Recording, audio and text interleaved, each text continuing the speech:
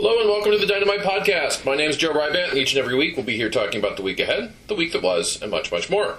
This week we have 4 new comics hitting the stands. Look for the debut of Witchblade Shades of Grey #1 this week, as well as the final issue of the Rick Remender Classic Battlestar series, and the final issue of the Army of Darkness vs. Darkman miniseries, and of course the 3rd issue of the Tom Zarek miniseries.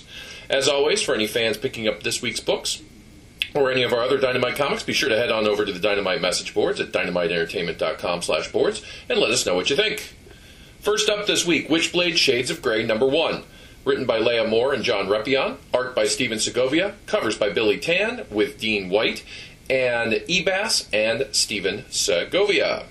Shrouded in mystery, the Witchblade has known many friends and many foes from its long history, but it has never faced such a mystery as the troubled Dorian Gray.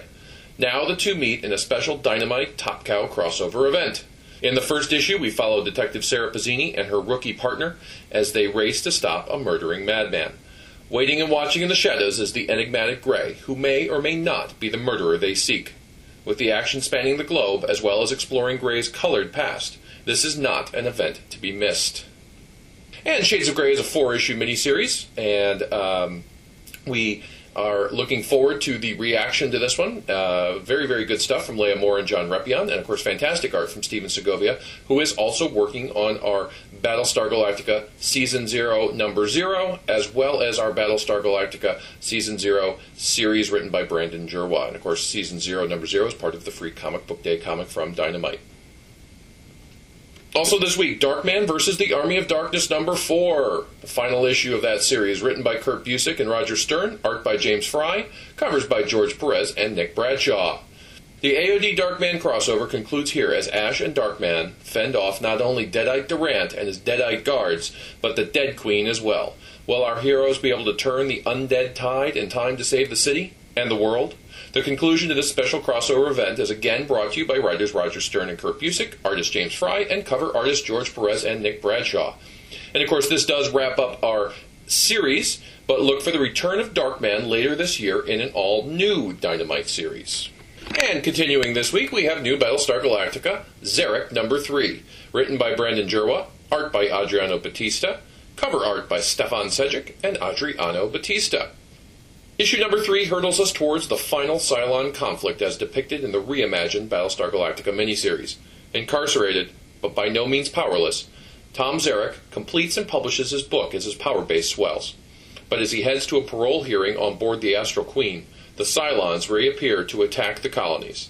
The penultimate issue of the Zarek story is brought to you again by writers Brandon Jerwa and artist Adriano Batista. We have one more issue to go in this miniseries, and actually just this week we're wrapping that one up and sending that off to press. We do, of course, have more Battlestar Galactica comics in the works. I've mentioned them before, but for any new listeners, I'll mention them again. We have a Baltar miniseries in the works. We have a Commander Adama miniseries in the works. We have a Starbuck miniseries in the works. And, of course, we have the Cylon War series in the works, as well as the aforementioned Galactica Season 0. And also, don't forget to check out the season finale on March 25th. The first part aired this last weekend. And, of course, the final part airs next weekend. And it is going to be a doozy. If you have been watching the show, you know that there are a lot of things coming in the season finale. Also on the Galactica front this week, Classic Battlestar Galactica #5, written by Rick Remender with art by Carlos Rafael and covers by Dave Dorman and Carlos Rafael. Issue #5 features the wrap-up of our first pulse-pounding Classic Battlestar Galactica series, which featured the rescue of Starbuck and a lost group of colonial survivors, as well as a tremendous amount of space action aboard the Galactica as the Cylons invaded the Galactica, all by Rick Remender and artist Carlos Rafael. And of course, issue #5 here wraps up the series, and look for Cylon Apocalypse #1, which was in stores last week, and continuing in a couple of weeks with Cylon Apocalypse #2, which is another book that we're putting the finishing touches on and sending off to press. Speaking of writer Javier Grillo Marxwatch and Battlestar Galactica, I got an email from him over the weekend asking to help spread a little clarification. And here's the gist of what he said, so spread it far and spread it wide. Quote, Cylon Apocalypse takes place after the Hand of God and not before, end quote. Javi was on record with this in previous interviews, which can be found in the archives at newsarama.com and comicbookresources.com. I haven't checked the Dynamite boards, but I know that there was discussion on this particular series, but that is the official word. Our moderator, Tommy, should have spread that particular word from the writer himself, and I believe Javi was even going to go check out the boards to address some of the critics, as well as to clarify that, again, Silent Apocalypse takes place after the Hand of God and not before. Also, a little bit of controversy in the official announcement that came out of Wizard World Los Angeles and then was followed up in an extensive interview at newsarama.com, and that was about Spider-Man Red Sonja. And, of course, Marvel editor Tom Brevoort talked about Spider-Man Red Sonja, talked about the fact that the team-up and crossover here was inspired by the characters' team-up in an old issue of Marvel Team-Up. And you can check out the full story over at Comic Book Resources and newsarama.com. And following the announcement, we've seen a little bit of negativity, and that might not be the right word, but a little bit of negativity about the pairing of these two. And I have to say, I can see the point on the surface. A lot of people say, oh, what are these two characters crossing over for? Sonja exists in a whole different time. Spider-Man's modern day. People comparing it to such other crossovers as Star Trek X-Men or Archie Punisher or what have you.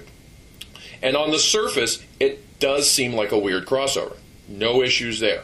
But when you get into the details, and the devil is always in the details, you find that it's not so odd because, point number one, the two did meet in Marvel Team-Up number 79, which of course also included Kulan Gath.